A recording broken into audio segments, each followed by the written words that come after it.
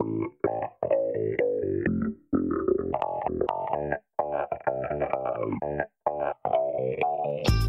are listening to the Ulster Rugby Roundup, the Belfast Telegraph's one-stop shop for everything Ulster Rugby. I'm Adam McKendry, back in the host chair this week. I'm going to start actually with a listener question from LJ King, straight out the bat, where he asks, is Gareth Hanna really not coming back? First of all, I'm trying not to take that as like a personal insult to my hosting style, but it's very hard not to. Gareth hopefully will be back at some point, but as we've mentioned in previous podcasts, he has moved on to a new role within the Belfast Telegraph. So it looks like it's going to be myself moving forward. Hopefully that doesn't turn too many of you off, but I'm sure Gareth will be back at some point. We'll have him on as a special guest, I'm sure. But in the meantime, it is myself moving forward with this. And joining me this week, as always, is my colleague, Jonathan Bradley. How are you, Johnny? I'm good. How are you, Adam? How are you? I am keeping very busy at the moment. A lot to be done between Northern Ireland and Ulster and the Belfast Giants, but glad to be back podcasting again this week. I should mention, yes, we do apologise we weren't on last week. A lot to be done, or a lot to be dealt with Gareth moving on, but we are back. We will be back weekly from here on out, which is good. How'd you find the weekend, Johnny? Were you? I assume you were rather busy after everything that went on. Yeah, I just watched a lot of rugby really. Like on Saturday, there was an awful lot of games to watch on Saturday, so that was pretty much me. That was the height of my Saturday anyway. I found myself watching the Sharks Edinburgh game straight after the Ulster game, and I thought to myself, at some point I'm going to get bored of all these South African games, because I was watching the Lions Ospreys game as well, and then it just dawned on me, like, for the rest of the season this is going to be every single weekend of kind of plotting my weekend around rugby matches.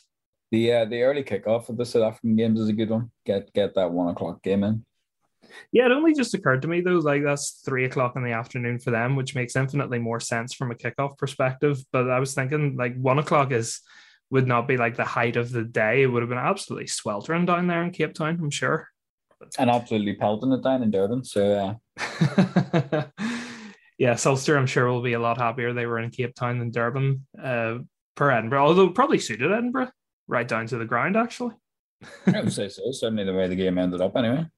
We will focus on issues in Cape Town instead of Durban, and I think one of the things that we've got to start with is some breaking news as we are recording, which is an interview that came out over the weekend from SuperSport in South Africa with URC head of officials Tappy Henning. But in the interview, which was done on their final whistle program, which is essentially their roundup of the weekend's action, Henning essentially admitted, or not essentially, he did admit that Ulster's try should have stood. We all know the try that we're talking about, but if you didn't see the game at the weekend, Ulster obviously falling to a 23-20 defeat to the Stormers at DHL Stadium. But they thought they had won it with 2 minutes to go, and Callum Reid went over. However, it was ruled out by referee Gianluca Necchi and EMO Quentin Immelman. But I'll just read you out the quotes from Tappy Henning very quickly, just about what he saw and how he felt the decision should have been made. He said on final whistle, what's hugely important here is the referee has awarded a try, and it is during the process of the conversion kick that there's additional information now visible. So now we're looking for an infringement to overturn the referee's original decision of try. There was no conclusive evidence there was an infringement of a knock-on, so the original decision should stand. That's the important bit. There has to be conclusive evidence that the ball goes from his hand forward to overturn the on-field decision, and that's not there. So it is a try. He does go on and discuss it a bit more in detail, and he also, which I found very interesting, was he discussed the sort of process of looking back at referees' performances and how they assess referees, and maybe if they feel like they need to take a step down, what happens then and how they approach that. But just based on that, very clearly saying that Ulster's try should have stood. Johnny, your initial reaction to the try, or the non-try, as I suppose we should refer to it as, do you think it should have stood? Yeah. At the time, I suppose I didn't really see the knock-on in the first instance. It was only when Burns was lining up the conversion that you sort of realised that there was any issue with it. And then even on replay, similar to Alan O'Connor. And I know there's myriad things going on with this try and going on in this play, but for me, the most important thing was it looked like in the process of putting the ball on the line, Callum Reid's hand didn't leave the ball.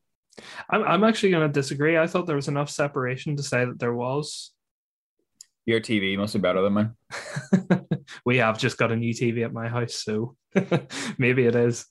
I thought there was enough. I thought whenever the ball came loose, there was, like, I understand. I have seen videos from other people where I know Wayne Barnes did one on YouTube where he showed, like, if the ball rolls down the person and they apply pressure, like say it goes from their hand and rolls down onto their torso and they apply pressure with their torso, it's still a try. I thought there was enough separation between the hand and the ball, or between Reid's body and the ball, that it wasn't a try in the traditional sense of he just reaches over and puts it down.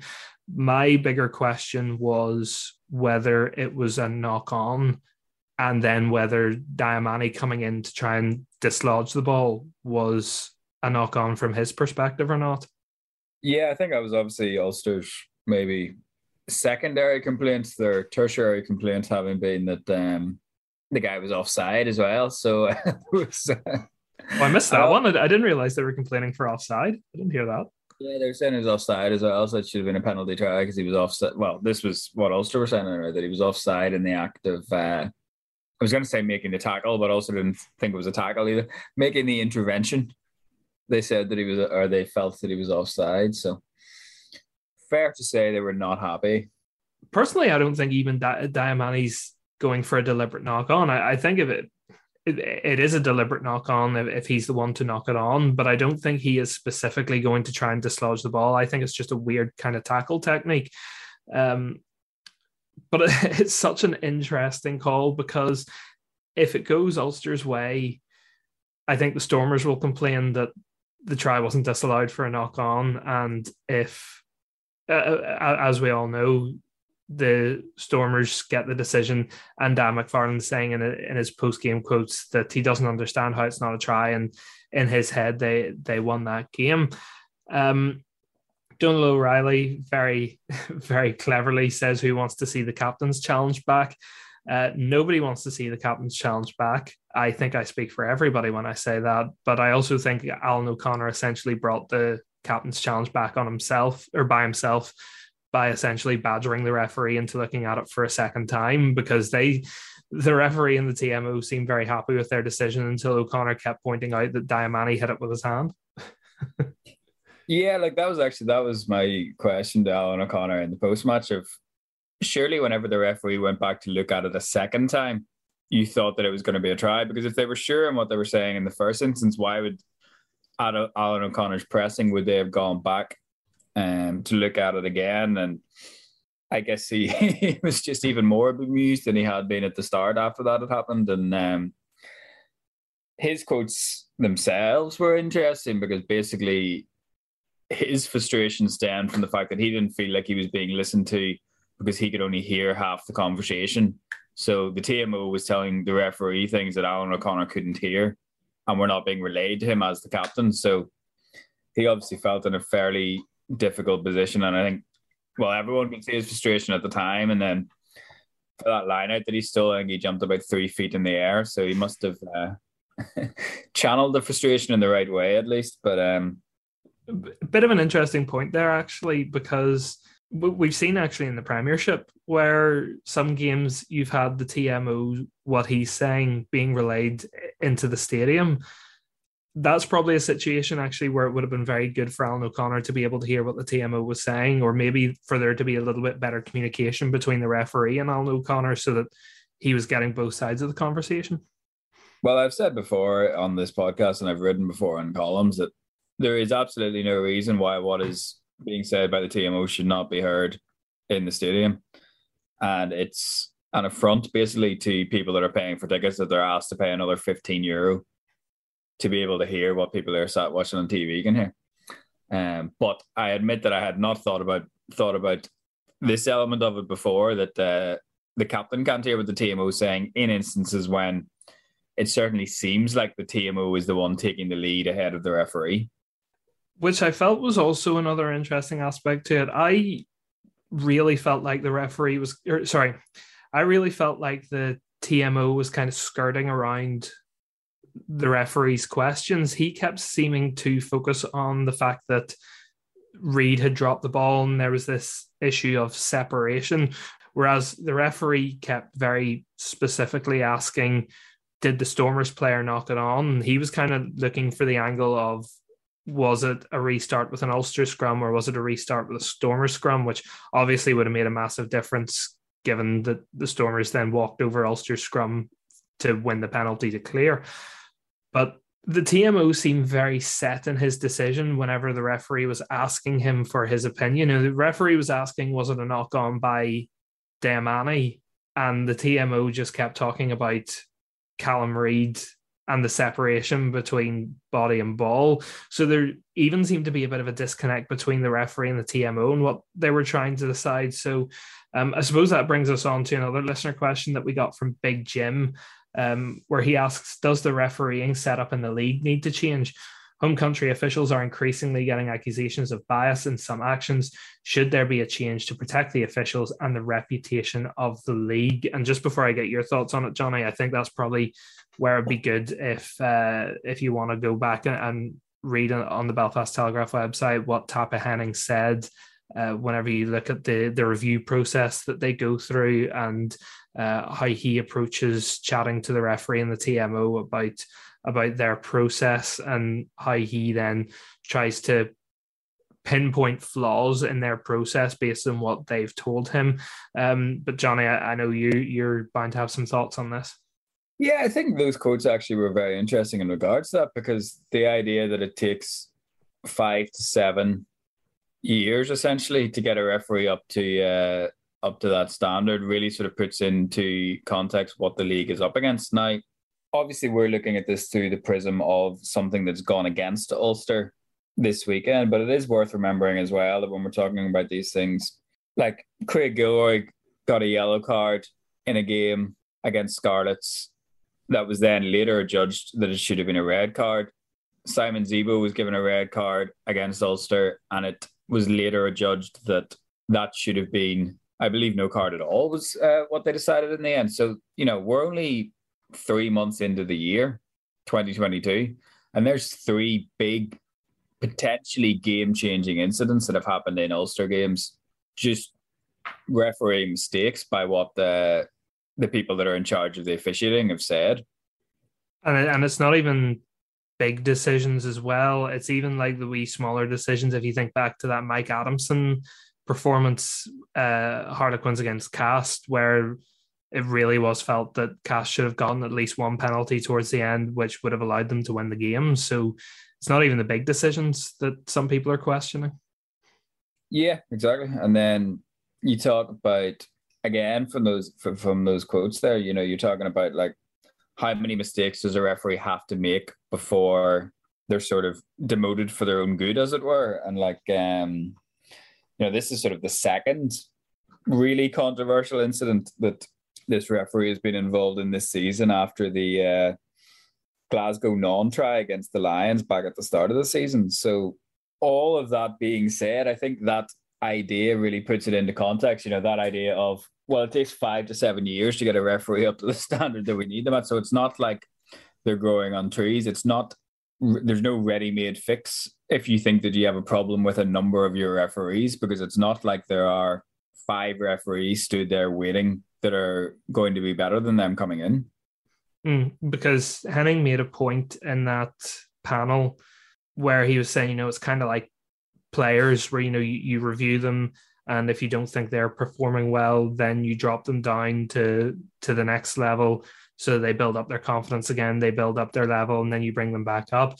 But not in the same way as players, is that whenever you drop a player down, there are many players to bring up in their place. With referees, there is a very limited pool to choose from.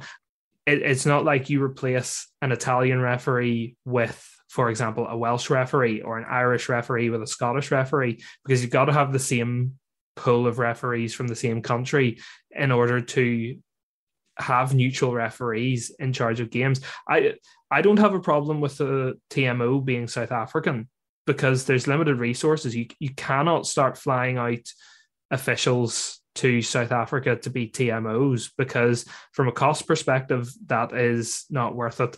And from a logistics perspective, it's not worth it either. These officials are not going out there to deliberately make decisions against teams because they know rightly that if they do make decisions like that, then they will be demoted. It's not like they're making these decisions. They think, well, I'm going to get away with this.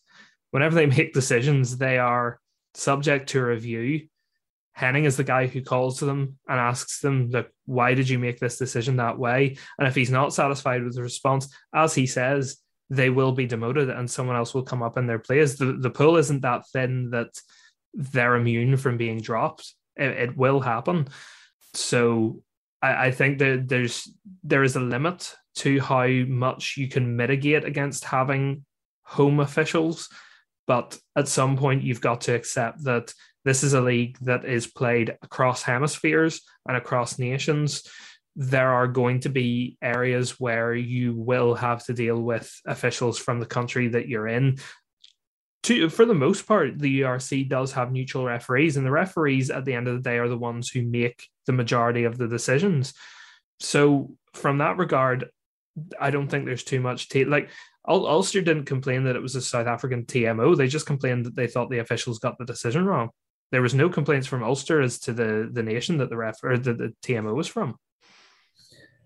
No, and I think if you look at those quotes, and I know we're leaning heavily on these quotes here, but if you look at them, the big error comes in the first instance from the referee because the question is not asked in terms of the on-field decision. So the on-field decision was a try. The referee's question should have been framed around the fact that he had awarded the try, so conclusive evidence was required that it was not a try and there wasn't conclusive evidence. So that is the main thing, I suppose. And in a way, we don't know how it would have panned out had that question been asked. So we don't know what the TMO would have said if he had been asked, is there conclusive evidence that a try has not been scored? And that's an intriguing element of all this as well. I suppose we better talk about the rest of the game. There was 78 other minutes that were played before that try was scored, or was not scored, apparently. Ulster obviously coming away with the defeat, but so many different aspects to this game that you could approach it from. Ulster down 14-0 after 6 minutes. They're in Cape Town in conditions that they're not familiar to. So coming back to only lose by 3 points against a very good Stormers side, on the face of it, probably looks like a good result. And even if you look at it without knowing anything that went on in the context of the game, you would probably say a 3-point defeat to a team like the Stormers is a good result. But whenever you consider how well Ulster played in that second half up to the try line, you're probably coming away thinking that was a disappointing result. And then whenever you throw in the disallowed try, you're thinking even more so that's a disappointing result. Johnny, where do you fall in that spectrum of many different options I gave you there? Do you think Ulster are coming away happy enough they've got a point? Are they disappointed that they don't have all 4 points? Where do you stand? I would say Ulster are probably angry that they didn't get all 4 points because of the referee. I think when they come to review the game, they'll be disappointed that they were in a position that they needed that try because, Ulster probably should have scored at least 2 tries before that and also gave the Stormers a 14-point head start off the back of things that they will have really zeroed in on all week in preparation to not do. So, don't give them a chance to counterattack. And that was what led to Ulster being 7-0 down after 3 minutes, despite the fact that the Stormers had only had 1 possession. Or if you take that first 6-minute chunk of the game out, the Stormers only scored 3 penalties thereafter in a game that Ulster dominated to the tune of plus 60% possession and plus 60% territory. So it shouldn't have been a close game if Ulster had taken more of their chances or if they had have started the game better, then we're talking about this non-try in the same way that we were talking about the one against Cardiff a few weeks ago, of where it was just something academic that was more obviously in that instance they were concerned because they thought it was the try of the season, but not something that would have had any consequence on the game. I've got to say, but before we go on and talk a little bit about Ulster, I was really disappointed in how the Stormers played, because I thought once they got, 23-13 up in that second half, and to be honest, pretty much all of the second half, I thought they played so defensively. Like, give credit to Ulster, they kept hold of the ball and they dominated territory. But I thought the Stormers were very happy just to get rid of the ball and let Ulster come to them. I didn't really feel like there was much endeavor or enthusiasm for them to go and try and kill the game off, especially in a period of the game sort of going into that third quarter where you thought that in conditions familiar to them, that they were going to maybe be the ones to pull away, that they would have the extra pair of legs, or they would just be a little bit more at home. But it just felt like they were very much trying to defend their 10-point lead as opposed to trying to kill the game off. Yeah, absolutely. I did think that was strange, given how many points we've seen them rack up against admittedly inferior opposition over the last number of weeks, that I thought went into their shell quite a bit. They were making an awful lot of mistakes. Obviously, the knock on in their own goal area, probably being the most heinous among those that went unpunished, because they actually got the scrum penalty on Ulster's feed. But I mean, they had some standout performances. Evan Roos really foremost among those. But I think you were looking at that 14-0 lead and sort of your mind was starting to wander back to those 63 points that the Cheetahs put on Ulster a few years back. And then the rest of the game just didn't materialize in that way. Like, the Stormers didn't do an awful lot thereafter. There was obviously a difference of opinion at the breakdown between what the Stormers were getting away with and what Ulster thought they weren't getting away with. But I mean, in terms of what they really brought to the piece after scoring those two tries, it was just their strong defensive work more than anything that we saw from them in attack, which I think was what had excited us about watching them and what we were expecting to see from them. I think it was notable that all 5 Premier Sports analysts before the game, I think, had both sides scoring at least 20 points. And I think Stephen Ferris had it finishing 45-36 or something like that. So I was panicking. I was on live. All the tallies that we've seen the South African sides rack up on these hard tracks that they've been playing on now, that they're finally able to get a run out on home soil. And I think we thought that that's the kind of game that would have suited Ulster if they had been able to play it as well. But Ulster probably had the chances to rack up that sort of tally, but the Stormers not really. I was panicking on the live blog, because if we had scores like that, I would have been doing an update a minute, and that's a lot of work, I can assure you. What was your take on the breakdown? Like, I thought Dion Furry had a very good game for the Stormers. He seemed to rule the roost in the back row for them, and I was surprised they brought him off so early. Maybe it was the fact that they allowed him to gas himself out by attacking every single breakdown and winning turnovers. But given that Ulster have been quite good at the breakdown in recent weeks with Marcus Ray, and I thought Nick Timoney was probably quite a big loss in that back row, but even Dwayne Vermeulen's a guy who's quite good at the breakdown at number 8. It just seemed like an area that Ulster just didn't target in the first few minutes, and the Stormers saw an opportunity and took it. Yeah, like I said, I do think there was a struggle to come to terms with what the referee was looking for there. There were certainly a few that I thought were refereed somewhat curiously, shall we say. Both ones that went against Ulster and went for the Stormers. But I think it's that, for me, is probably the main area that needs cleaned up, and it's an area where Ulster really have been particularly good sort of since November, really. Like, you think back to their performance at the breakdown in that Leinster game in the RDS, and it's somewhere where, allied with the emergence of Marcus Ray and his breakdown work, it's been an area where Ulster have made real gains in those last couple of months, but somewhere where they were definitely bested here. And that, I think, played a huge part in not only the start, but in the Stormers being able to deny Ulster the points, that you would have looked at their opportunities and looked at the, as I say, the possession and the territory that they hadn't thought that they might have scored. Do you think Ulster will regret not taking the kicks at goal in the second half? Or because for me, you can look at it two ways. One, if they take their kicks at goal, potentially they win that 26-23, but also maybe they don't control the possession and territory quite so much. Maybe the Stormers get a good kickoff and they get the ball back and they get a bit of possession in the Ulster 22. So it's kind of similar to this discussion that we had about Ireland a few weeks ago and the France game. Do you take your points or do you go for the corner? And we've seen Ulster throughout the season constantly going for the corner. It does seem to be this Irish tactic now of you really try and put the foot down on the throat. But I wonder if at some point it ever crossed their minds, maybe we should start taking the points here and trying to win this the old-fashioned way. I think the thing about narratives like that is you then have to take 4 points off for every try that's scored after going to the corner. So like Ulster's not directly off the maul, but like Ulster's first try was the product of the maul.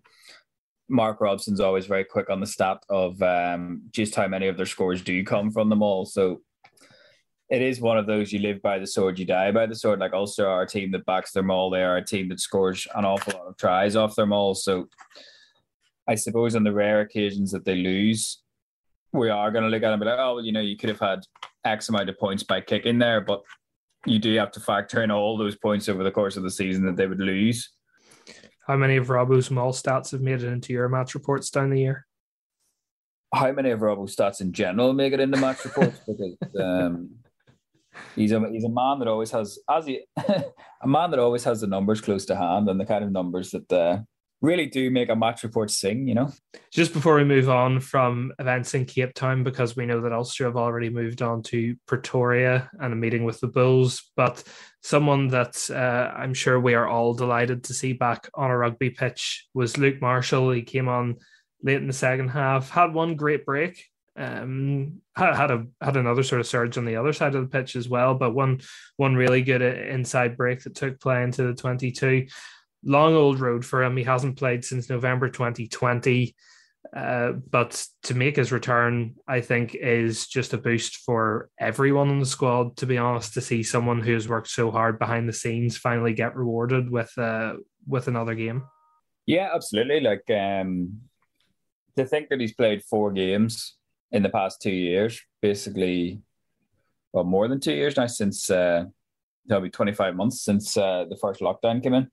It's just an incredibly long time and has required an incredible amount of resolve, I think, to come through the other end. Like, he obviously has been busy, as anyone who saw him on Instagram during the week will know. He's clearly not missed too many gym sessions while he's been injured, but to get back onto the pitch, back playing at a high level, must have just been such a huge thing for him, even though obviously the result didn't go Ulster's way. And it can be a big boost for Ulster moving forward, because I think maybe even myself, when I was looking at this last week, like, it is easy to forget that he's only 31 years old. It feels like he's been around for so long. Like, it feels like years since that Heineken Cup quarter-final down at the Aviva Stadium where he came on off the bench and scored a try. For someone like that to come back in, you think about Ulster's centres at the moment. And in fact, I'll bring in a question now that I was going to bring in later. It's another one from Donald where he asks, what do you read into the players not brought to South Africa? And he specifically mentions Angus Curtis as someone who has impressed this season, but didn't get selected to go on the tour. But you think about Ulster's centre options, which were good before you factored in Luke Marshall. But you now have Stuart McCluskey, James Hume, Luke Marshall, Stuart Moore, Angus Curtis, Ben Moxham can play centre. Will Addison, whenever he comes back from injury, can play centre. You've got Jude Postlethwaite and Ben Carson doing so well for the under-20s. Like, Ulster have so many players in that centre, and you wonder where, especially if you're Luke Marshall and you're coming back from injury and you look at all the guys who are impressing in your absence, where he thought he actually factored back in. So to come back in, be trusted to actually play in a game like that, which was probably one of the biggest games of Ulster's season so far in South Africa, that must be a massive boost for him from a mental perspective that Ulster gave him that opportunity. But it also must be massive for Ulster. Like we heard Dan McFarlane talking last week about how Marshall is a spiritual leader within that squad. So I'm sure there wouldn't have been an unhappy face in the camp whenever he came on off the bench. Yeah, absolutely. Like you say how long he's been around, and it's really just him and Gilroy are the longest serving players now. There has been so many young players blooded that the value of having somebody like Luke Marshall, whose experience with Ulster goes all the way back to that last sort of, if you want to use their terminology, a team that challenges for championships in that sort of 11 to 14 era, or 15, I suppose, to be fair. And that's great experience to have. Like you mentioned that Dan McFarlane clearly likes him, and he threw him back in, if you remember, into that quarterfinal against Leinster. When he'd been out for a long time, that was the first game that he ever played for Dan McFarlane, having done the ACL originally against the Ospreys in John O'Gibbs' last game.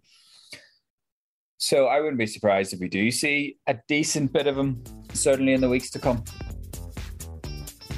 Well, we will leave Stormers talk in the past for now, as Ulster are doing. They have moved on to Pretoria, both literally and metaphorically. They are now preparing for a game against the Bulls on Saturday. But just before we do get to talking about that game, I'll revisit Donald's question that we asked there with relation to Luke Marshall. What do you read into the players not brought to South Africa? Because we didn't get a chance last week to look at the squad as a whole. There are some notable players that weren't brought, Jack McGrath being one, Robert Balakoon being the other, as the only of the Ireland selection not being brought to South Africa.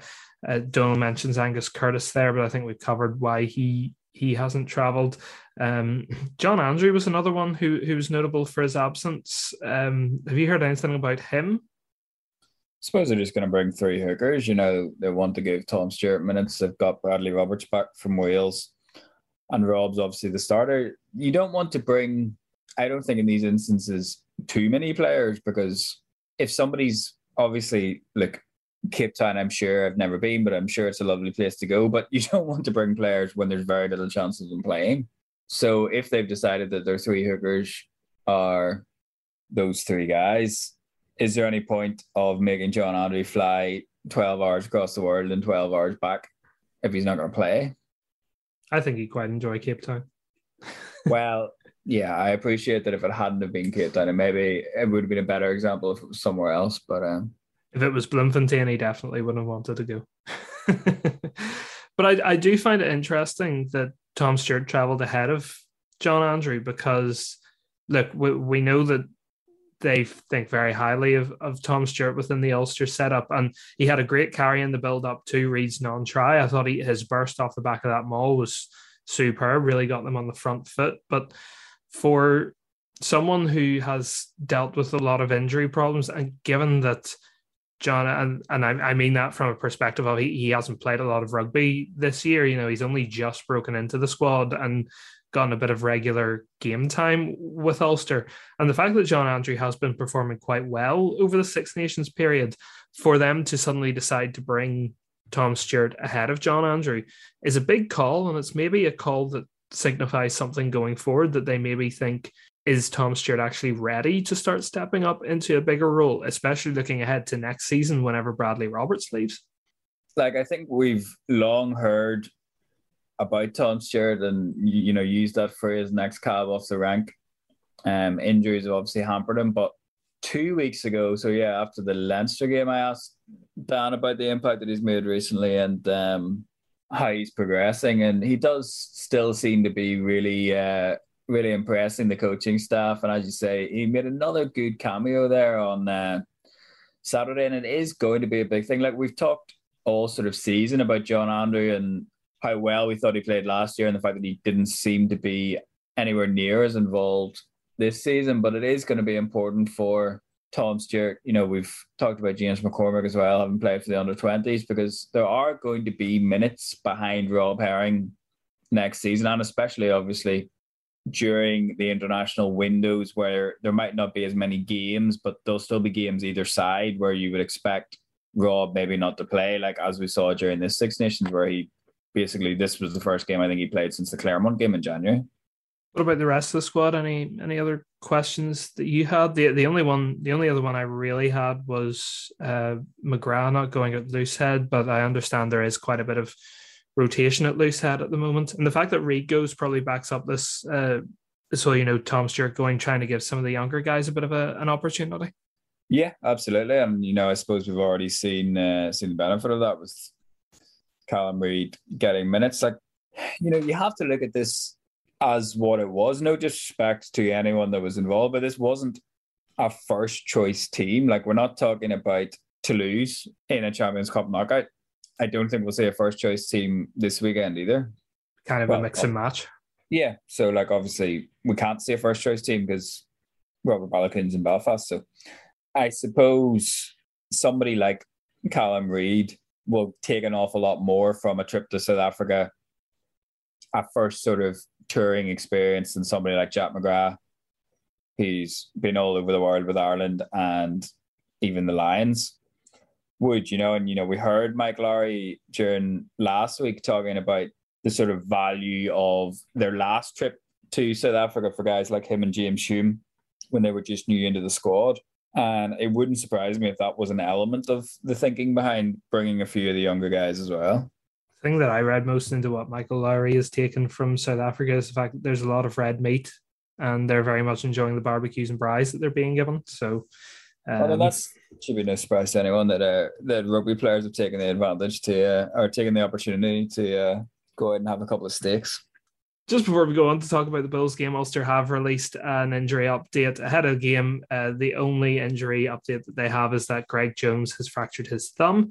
He will be heading back to Belfast to get a second opinion on it, but it looks like it might need some kind of surgery. So we wish him all the best. The Bulls game itself is a reunion with a rather familiar face. Mr. Marcel Coetzee, I'm sure, will be involved in some shape or form for the Bulls against his former employers. I'm sure he wouldn't miss that one. And he'll not be involved in their media rotations anyway. They've already made it clear that he will not be speaking before the game. That sounds like you've sent an email to someone. To be fair, I got a very swift response saying no. A much swifter response than normal saying no. But did you not put on your best behavior and say, "Oh, I promise I won't ask him about this, this, and this"? Well, I feel like I would have made the interview slightly redundant. Probably ask him about those barbecue steaks. As for the game itself, 1:00 on Saturday at Loftus Versfeld. We're probably looking at a slightly bigger challenge for Ulster this week than what they got last week. Johnny, what have you made of the Bulls so far this season? I suppose, like everybody, I thought they would be a bit better at the start. Like, I remember watching that game against Leinster and being like, if this is the best that South Africa has to offer, the end of season isn't going to be too different to the ends of seasons past. But I don't know, what do you think? I'm not convinced that they are the best South African team on the basis of what we've seen over the last 2 months or so. But I think they do represent a very typically South African challenge, if that makes sense, because I do think that they are perhaps the most powerful of the South African franchises. The way this season has kind of worked is the South African sides have all kind of had their moments in the sun, for want of a better phrase. Like, they've all had those moments where you think, oh, this is the real South African team that we expected to see. And then they'll have another week and you'll go, well, what's that about? Like, I've been really impressed with the Sharks for most of this season, and then they went and lost at home to Edinburgh last week, which is completely against what we thought. Like, I think everyone sort of expected that if any of the South African teams were going to lose at home first, it would probably be the Lions, not the Sharks. The Lions definitely looked like the worst of the bunch when they were in the Northern Hemisphere, but have actually had some good results since they've been back home. And I've also beaten some of the other South African sides as well. But, the Bulls are, as you say, I think probably going to add a little bit more power to that pack than what we saw from the Stormers. The Stormers were very back row oriented. Like, you could see their game plan very early on. They did target the breakdown as much as Marcel is obviously going to have a big impact in the back row.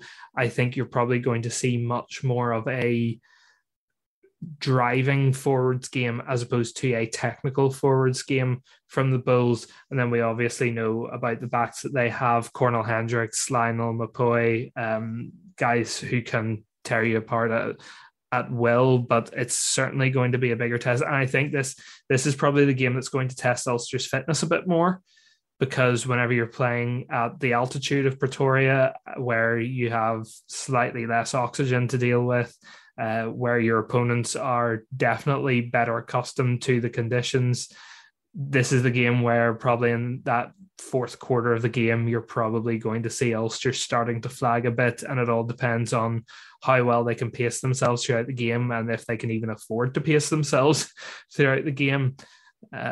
So I'd say if you're looking at the game where you're going to get a real test of how Ulster have acclimatized to South Africa, this is probably going to be the one that will really give us an indication. Yeah, obviously the altitude element is a massive one. Like, we spent an awful lot of time with Ulster last week talking about how they were acclimatizing to the heat, and then really it looked like they were the ones, or not looked like, they were the team finishing stronger. So they were obviously grand in that regard with the heat. But I think, and again, maybe you're probably able to speak to this more than I can, given that I've never been to South Africa, but that the altitude will be a different kettle of fish this week, perhaps. You were just mentioning the heat there. Like, it was 22 degrees in Cape Town last week. It was supposed to be 28 degrees in Pretoria on Saturday, so it's going to be even worse, which is going to make things even more fun. It's going to be a real battle hardener for the European last 16 game against Toulouse a week later, that's for sure. Yeah, it'll be interesting, I think, to see how Ulster approach even selection with that in mind, because I don't think it would be any disaster if they were to lose this week. And I think it wouldn't be a disaster if they lost this week if they won next week. Well, sorry, yes.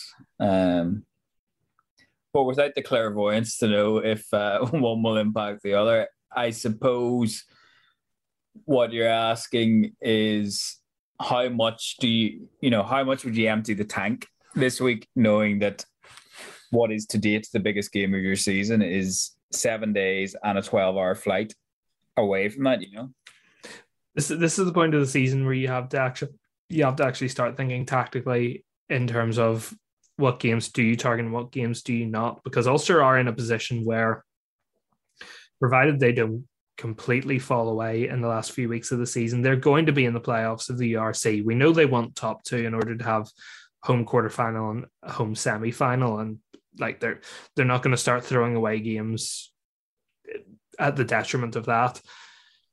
But at the same time, you've also got to look long term. If you lose this game, but you beat Toulouse and you maybe finish third in the URC, is that an acceptable trade-off because you keep going in two competitions? If you win this one and you take another massive step towards the top two in the URC, but you then go out in Europe to Toulouse, are you okay with that because you're now effectively on your way to home advantage throughout the knockouts? It depends how Ulster see this. Personally, I do think that they are a team now who probably should. I don't think they're at the stage yet where they are legitimate contenders to win two trophies. But I think in order to start sending a statement around Europe, I think they maybe should be in a position where they should start to strategize so that they are trying to go deep in two competitions, or they're at least saying that we are putting a little bit of priority on making sure we're ready for our European games and not just focusing on the league. So interesting sort of mindset from Ulster, and it all depends how Dan McFarland and his coaching staff are looking at sort of the end game of the season and what way they want to appropriate their resources over the next few weeks. And I suppose mentally it comes down to whether, do you want Leinster to win this week or not? That's really the debate, isn't it? Like, do you want Leinster to beat Munster so that you wrap up second, or are you still chasing top spot? I think the fact that Leinster are the team above them matters, because if it was, say, a team from anywhere else but Ireland, I think you'd probably want to be focusing on top spot, because that means you would have to travel for the final if it ended up being yourself, seed number 1 v seed number 2. But because it's Leinster, if it's a Leinster-Ulster final, you'd be down the Aviva Stadium, where you'd probably be if you were top seeds anyway. It just means you're treated as the away team in the final. So I think, yes, you want Leinster winning this. I think you want Leinster to keep Munster down so that you get second, knowing that if you finish second, it makes a difference to who you play in the knockouts, but it doesn't make a difference to where you play in the knockouts.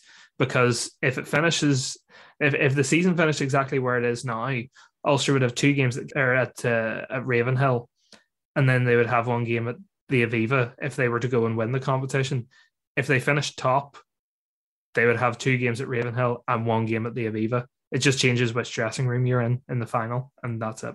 So with that in mind, my guess is that what I'm saying about losing not being a disaster this week is that there may be some kind of acceptance that the best scenario for Ulster is to not pile all of their resources into this game, in the knowledge that they probably think that Leinster are going to be favourites to beat Munster, and then Ulster could, now obviously it's not a 3-horse race here, but that Ulster could then still be in a relatively strong position to finish second, even with losing both games in South Africa. It's more about bringing guys in who you need to get back in the team, guys who didn't play last week, like Hume, Henderson, just making sure that they're back in the provincial swing of things so that they're ready to go for Toulouse. But yeah, exactly. I think it's not so much about what's your best opportunity to win this game. It's about making sure that everybody who you need to be primed for Toulouse is as primed as they need to be. So that game is 1:00 UK time on Saturday, Ulster versus the Bulls at Loftus Versfeld. You can follow the game on the Belfast Telegraph website. I will be live blogging it myself. Before we go, we have to mention the Ireland women who got their Six Nations campaign, the TikTok Six Nations campaign, something I never thought I would have to say, underway at the weekend. Disappointment for Greg McWilliams girls. They lost 27-19 to Wales at the RDS Arena. It had all looked pretty good for Ireland for a while, but a late double from Donna Rose for Wales earned them a comeback win. Johnny, what did you make of it? We all know coming into this that Ireland aren't really in a position to win the tournament. And to be honest, they are lagging behind quite a few of the other nations, just in terms of no professional contracts and even in terms of preparation of their squad. What did you make of it with all that under consideration? Yeah, I actually thought they started really, really well. Like there was a lot to like about what they did in the first half. Niamh Jones, formerly of Malone, now Gloucester, I thought started really, really well. The Linda Dugang try was really, really well put together piece of play. The offloading game was working. Just an awful lot to like. And then, you mentioned that sort of professional contracts thing. Obviously, Wales having 12 pro players, and just, I suppose, their superior power really just told in the end. Like, we all know that Wales are a powerful team up front, but it just really, really came to the fore in the second half. And I think they were just able to wear Ireland down to the point where I think they deserved the win. I don't think Ireland can have too many complaints about the result in the end, but going to France now next week, it's all about building on the positives of what they put out there in the RDS on Saturday, working on those rough edges of the performance. But like you said there at the start there, I suppose framing it against the fact that France is going to be a very, very different challenge, because when you talk about France and you talk about Ireland, it is comparing apples to oranges really in terms of where the games are coming from. Yeah, France opened their tournament with a 39-6 win over Italy. Whenever you look at the tournament moving forward, we've seen the gap open up between England and France at the top, and the other four teams. I know that Wales have obviously taken steps to address that, but do you feel like it's almost becoming too many tournaments of, England and France competing for the title and the other four just competing to be the best of the rest? And like, how do you bridge that gap? Is it just going professional, or is there just way more that needs to be done? Well, all these things are, if we compare it to the men's game, these things are all cyclical, and we can get bogged down in talking about Ireland and, how are Ireland going to compete with France and England when they have so many more players to pick from and their domestic leagues are stronger and so on and so on and so forth. And then Ireland and Wales especially punch above their weight. But I think, as you say there, the professional contract is a huge thing, because it all boils down to the time commitments that their players are able to devote to being international rugby players, and the time constraints that Irish women's rugby players have to deal with in terms of having full-time jobs while also trying to play to an international standard. Like, it's like anything. If something is your job and something is something that you have to do around your job, you're going to be able to do it to completely different levels. It's good to see Niamh going over and being involved with Gloucester, because that's obviously a big step for her, and the likes of Nicola Friday going over and playing for Exeter Chiefs as well. And as you mentioned, Linda Dewgang there, who's away over to, I believe it's Claremont, isn't it? Yeah. She's playing with. So it's good to see that some of them are taking those steps, and hopefully there'll be more in the future. So yes, Ireland's second game is against France on Saturday at 2:15. And that is all the time we have for today. We will be back again next week. We'll look back on the second game of Ulster's South African trip. We will be looking back on Ireland's game against France, and we will be looking ahead to that massive first leg of the Heineken Cup last 16 against Toulouse in France. And we'll be looking forward to a trip away for the first time in a good while, or a trip away to France for the first time in a good while as well. You're going to make a sense spoil if we're looking forward to our first trip away in a long time, whenever we were both in Northampton like 2 months ago. Yeah, and I got COVID from it. Hopefully this trip goes a bit better. But until then, Jonathan, thank you for joining me as always. Cheers, thank you very much. And thank you very much to all of you for listening. We will see you next week.